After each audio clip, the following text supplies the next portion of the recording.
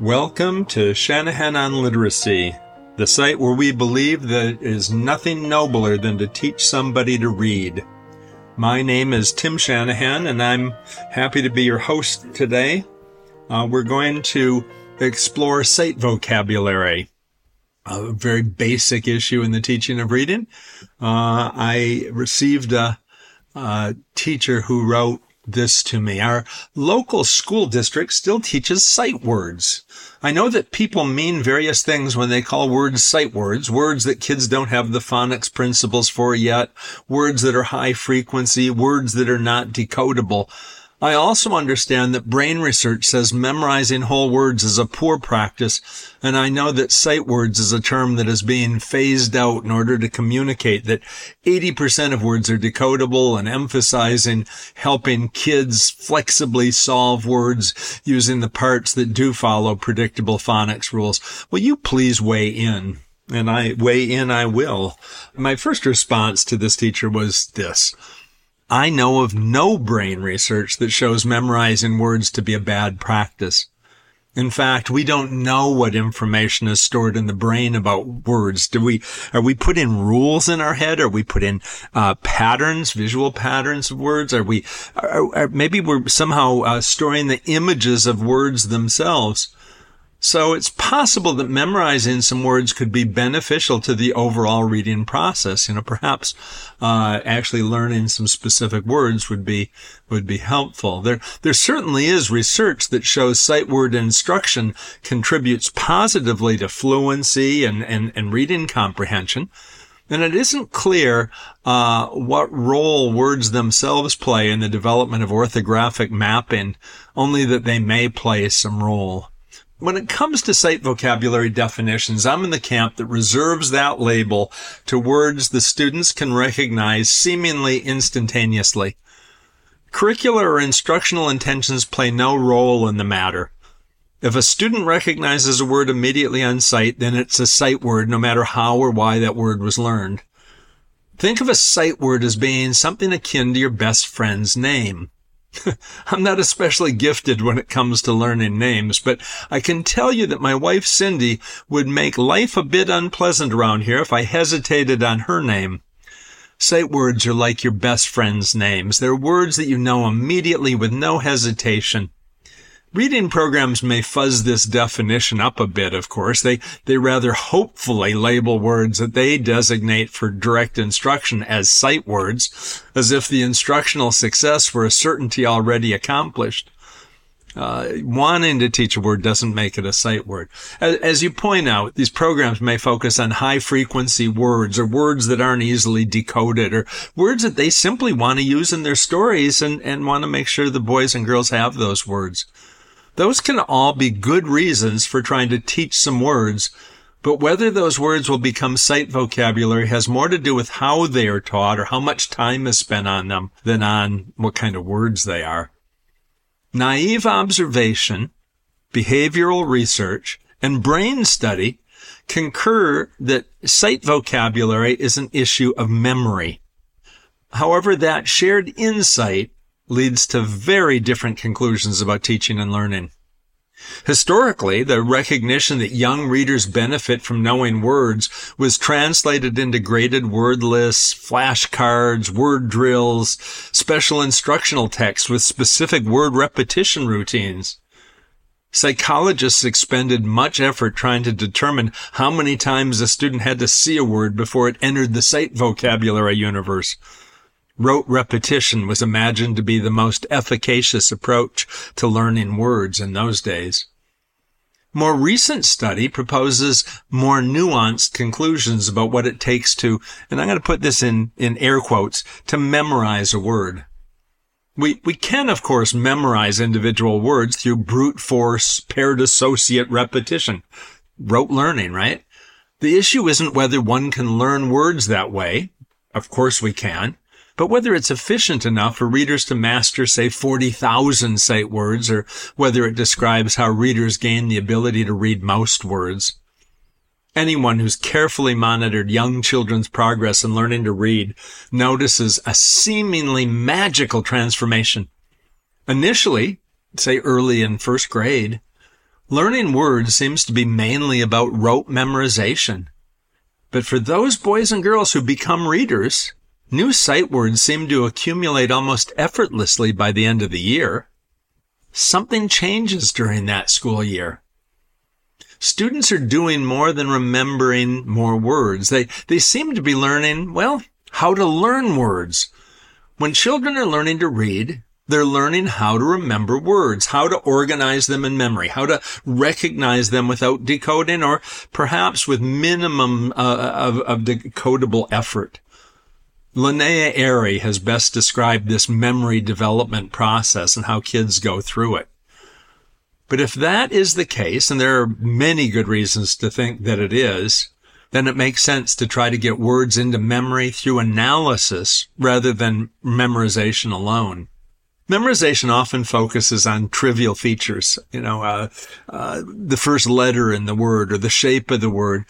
That actually might help facilitate recall of a word among a small set of words. If the teacher's teaching me 4 words and only one of them begins with a W, I'm probably going to be able to remember that, that word is when or what. So it does help, but it does little to help organize these words into the word reading spelling system that has to develop if kids are going to become successful readers. There is some evidence that memorized words are stored in memory differently than words that are learned through analysis. But this appears to be an immediate effect only as word memorization and analysis interact over time and learning to read. That whole thing, how that plays out over, say, that first school year is a much more fluid and flexible process than that one brain study would lead you to believe. I think it makes sense to have students master some words early on, and including high-frequency words and those with exceptional spelling patterns. But such word instruction should focus attention on what it is that makes each of these words unique, their sequence of letters. This is not outlandish, even with a language like English that has such complex spelling patterns. I've long called for first grade teachers to make sure kids can read the 100 most frequent words, and for second grade teachers to do the same with the first 300 words. How could focusing on sound-symbol relations facilitate the learning of these kinds of words? Well, my own decodability analysis of those 100 most frequent words from the Fry list conclude that 55 of those words were entirely decodable. That is, all the orthographic features of these words match the most common pronunciations for those letter combinations. Words like and, or, had, but, we, she, up, and will can easily be learned through beginning decoding instruction alone. Another 42 of these words at least partially meet this criterion. Words like the, their, you, were, and his have elements that make them exceptional. That E in the is a kind of funky, as is the OU in you. Or even the S in his is a little strange. But those words also include conventional elements too. There's nothing unusual about the TH in the Y in you, or the HI in his. Those follow phonetic patterns that are common to our spelling system.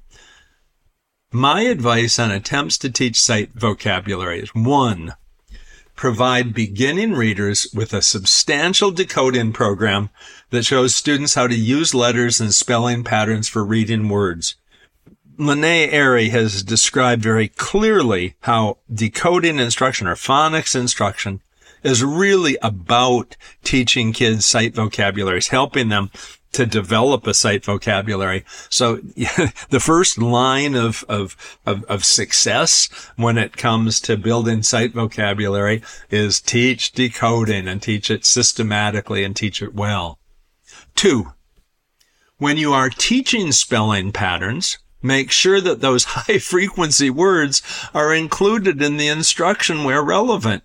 In other words, if you're teaching the consonant digraph TH, and that's a very reasonable thing to teach, boys and girls, then words like them, these, the, and their should be included in the examples or in the instructional items that you use. Now, I know in a lot of cases, programs only want to use words that are, fully consistent, that their phonics patterns are entirely common. But the fact is, kids have to learn to respond to these words like them and these and the, and it makes great sense for them to be grouping them with other words that have those TH sounds in them. 3. Providing a small amount of direct instruction and some key words that you want students to master is very reasonable. In other words, even teaching kids to memorize some of those words that you hope will be sight words makes sense. Now, before this happens with some frequency, when you say something like that publicly, that it's okay to spend some time teaching kids to memorize some words, some teachers go, great, that says I can go back to doing that mainly and not doing much decoding work. Experience tells me that as little as 5 minutes a day is plenty of time for doing that kind of work. And what a lot of teachers do is they even get parents involved in that. So they don't even need, 5 minutes a day of class time in that kind of work. But getting kids to build up a set of those words that you want them to master is very reasonable. Number 4, words that you teach either directly, through memorization or through their inclusion in your decoding program. Those words should receive frequent repetition, both in isolation and context. I want kids to learn those patterns, of course, but I also want them to learn those exemplars. I want them to know those particular words and to see those words as representatives of those exemplars. And so if we're going to use those words in our instruction, we've got to make sure that those are also the words that boys and girls are being asked to read in text, and that when we are doing practice things like having kids try to read words or read certain patterns, those words should be there. Number 5. Monitor learning to be sure students have mastered those highest frequency words because of their potential impact on fluency and comprehension, and the role that they may play in anchoring those decoding skills. We're still not really sure what role those words play in that. So you gotta make sure that kids have learned these words or are learning these words. And that really does mean making sure they're sight words, that even if they're somehow using their decoding skills on it, are doing it so quickly and so easily and so automatically that, frankly, if they are sounding them out, if they are analyzing the letter patterns, you can't tell. Number 6, and here's the final point. When teaching specific words, facilitate word learning by focusing student attention on the letter sequences, the spelling patterns, and the decodability features of the words. Such teaching has been found to reduce the numbers of repetitions needed to accomplish learning. And so it makes great sense to focus kids' attention on it. Now, I know a lot of teachers, when they're teaching memorization, try to get kids just to do it through rote repetition. And I've certainly tried that, and it can work. You can get words into memory just through sheer repetition. But it makes so much more sense to draw the kids' attention to that sequence of letters, to consistencies with patterns that the kids already know, and spellings of other words that they already know. I know when I was a first grade teacher, I would get kids to try to take a picture of the word and then close their eyes and see if they could see it, if they could see each of the letters, if they could spell it, with their eyes closed or with the word put away. And I wouldn't, really have the kids move on until they could, again, air quotes, take such a photograph with their eyes. And so the straightforward answer to this teacher is it makes more sense than she thinks to teach sight vocabulary. But that's going to be both through your decoding and possibly through some memorization, but that memorization will even pull in certain aspects of your decoding program. And we want to make sure kids know at least those really high frequency words. Now, If you would like to get the 13 references that are included in this paper, and they include everything from psychological studies and instructional studies, and even some of those brain studies that the letter writer had asked about, those are on the Shanahan on Literacy website in the blog entry for November 11th, 2023. So if you'd like to read this or give copies of this to your friends or just look up the references, you can do that on Shanahan on Literacy. With that, I'm going to say good day to you. I hope to see you all up the road. Thanks to Greg Johnson, our sound engineer, and I look forward to talking to you about reading education again sometime in the future. Thanks so much.